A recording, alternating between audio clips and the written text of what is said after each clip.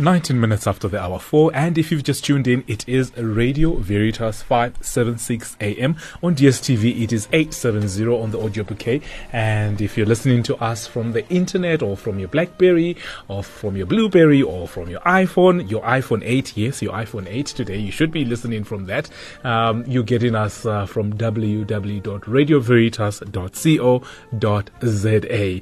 It's exactly 19 minutes after the hour 4, and it is a changing gear with myself, Fr Brian, aka Ndamaningi. And as indicated at the beginning of the show, this afternoon we are going to be joined in studio, and I'm joined in studio by Keefe, who is going to be helping understand. He's a recovered addict himself, and we're going to be unpacking addiction.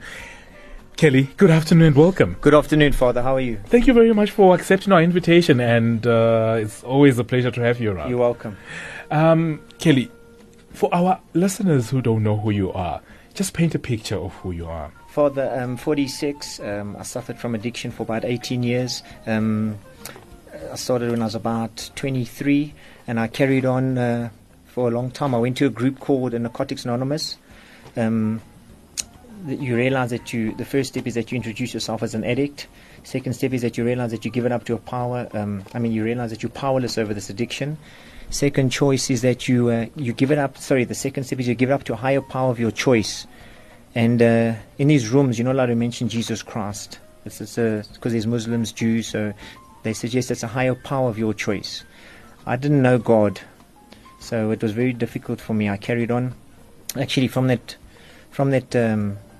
program, I stopped my drug of choice. My drug of choice was I was addicted to skunk marijuana. It's grown hydroponically, and I was very addicted. I smoked it every day. I became a pilot. I smoked when I was high. I smoked every day for a very long time. I did it. I cycled continuously. So it was a very part of my life. I'd wake up thinking of it. And then... before we get into the addiction, I'd like to get to understand you. Before the addiction, there's a person. So where did you grow up? I grew up in the south of Joburg, sort of an average Catholic family, go to Mass on a Sunday, Easter. Parents, dad, were they in the picture? Parents, dad in the picture, but my father was never a praying father. I didn't see him praying, only in sort of masses or at grace. Quite a lot of conflict. My dad drinks. He stopped now, but he was drinking at the time. And so I remember sometimes said I'd never drink. I didn't want to act like he did, but I got caught up in the drugs. How many siblings did you have? I got a sister. Okay. And then it was just the two of us. So I took it from there. It sort of engulfed me in a big way. The addiction. I'll take you back to your childhood. What were your dreams for your childhood? Basic, Listen, just a normal childhood. Like I wanted to be a pilot. Which you ended up becoming, right? I did, yes. But from the addiction, I landed up. I got a job in mine, and it just caught up with me. It will destroy you. It will definitely destroy you. All right. We will come to the addiction. I still want to unpack you.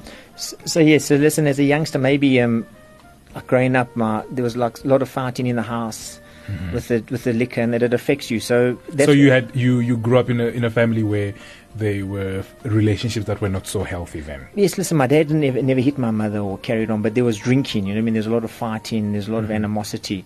So you grow up with it. It doesn't have to be a severe. Of course, I never saw my father hit my mother, but I experienced the fighting. Yeah. So, but there was emotional trauma, obviously. No, of course, yes, it comes in from that, definitely.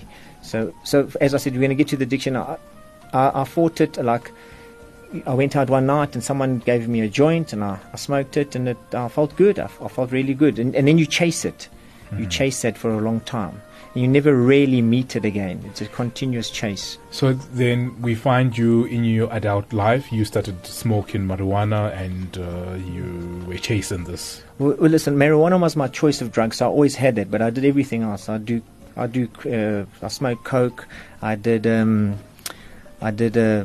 ecstasy. I had a bit of a thing. I said I never do heroin or crack cocaine, because that was for junkies. I separated myself in my mind from that. So there are levels when it comes to addiction. Well, there was a level for me. Heroin was for junkies. Yeah. And crack cocaine was for junkies. But marijuana it's the same addiction. Addiction to marijuana, addiction to sex, addiction to masturbation. We'll come to that. But did you think that the fact that you're on weed and that crack, not crack, the the substance that you were addicted, because maybe it was regarded to be on a low level, yes, low scale, then it didn't make you understand that you were actually hooked to that stuff. 100%. Also for marijuana, I was preaching it that it's growing. God, it was given to us as a herb, but God produced it for us. There's no harm in it. Why would we say it is? Why would we say it's like that? You know what I mean? It wasn't. I used to promote. No, it's medicinal. It's definitely not. It's addictive. At what point then do you realize that you hooked? Well, when I couldn't stop, controlled my life. What was the turning point for you? Well, I wanted to stop. And I couldn't. I couldn't stop. I just couldn't. You can't stop. There's a physical desire to have it every day. It drives you. It drives you. It definitely drives you. Now, my understanding of addiction, it comes as in clusters. It doesn't travel alone. It comes with a lot of twins and a lot of triplets. And did you have what other forms of addictions did you have? You spoke about there was a sexual side to that. Sexual side. Let's talk about that. So I got addicted to masturbation. Yes. There'd be a lot of sex in my life. Yeah. Multiple women, partners, prostitutes. Yeah. With the sex, I didn't want to get emotionally involved with the women. So I started going to the prostitutes just to because there's a lustful desire. The Bible tells us that the desire for lust will never be satisfied. So you carry on seeking it. It leaves you feeling very empty. Very, very empty. So that's what bad sex does, actually. And the sex that is not done within the right context, it leaves people feeling empty and completely used. Yes. Then, so there was the substance addiction that you were hooked up to, and then you had the sexual addiction with the different manifestation and forms that it had. What other twin did it come with? Well, it would come it would be like addicted to cigarettes, addicted to drinking, everything. I was gambling. You get addicted to gambling. That comes out. Right. Pornography was another thing. I got very addicted to that. You seek it. There's another force driving you. I know it sounds difficult, but there's another force behind it. And you realize that I'm caught up in this world.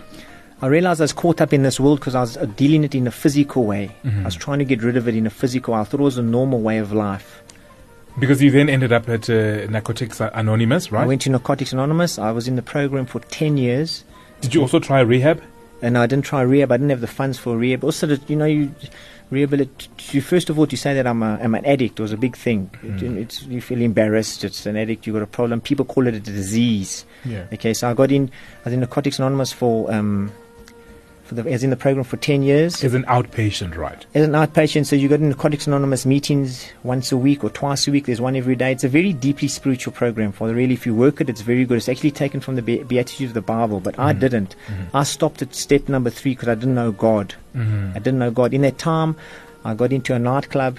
I was selling liquor, buying stolen cigarettes, buying stolen liquor. The business wasn't working. I was looking to get young girls in to prostitute themselves there to pay me a rental. You just get deeper and deeper and deeper. My life was it's a dark world. Very, very dark. Very, very dark. Now, what was your family saying to you at that time? What are they saying to you during this time? What are they... Listen, they didn't really get involved. For me, it was normal. You live in life. You know what I mean? That's what you're doing. You're running a business. It's normal. Everyone does it. That's if you had this idea. If you didn't, that's why I'd buy the cigarettes. I'd buy stolen because you had to. But operate. There was prostitution involved, your friends and your family would see you skip from one bed to the next. No, they didn't know I was hiding there. Listen, I was so okay. So it was a silent thing that you yourself knew, and possibly maybe people who didn't know you well knew that this is a regular customer here, or this is a regular consumer of some of the things that we offer in. That's it. Because that's one of the characteristics of addiction. It's usually starts off as a very private, silent, painful thing. Nobody realizes. When you see it now manifesting the symptoms of where now it's looking for that woman by the street, it's way too deep. Very deep and very evil. In case you've just tuned in, it is Radio Veritas 576 AM. I'm joined in studio by Kelly or Keefe, and we are unpacking addiction. He is a recovering addict, and we're trying to understand his journey from possession to freedom, his journey from being oppressed, and his journey towards restoration. It is 28 minutes after 4. It is Radio Veritas 576 AM, and on DSTV it's 870. Do not touch that dial as we take a musical break.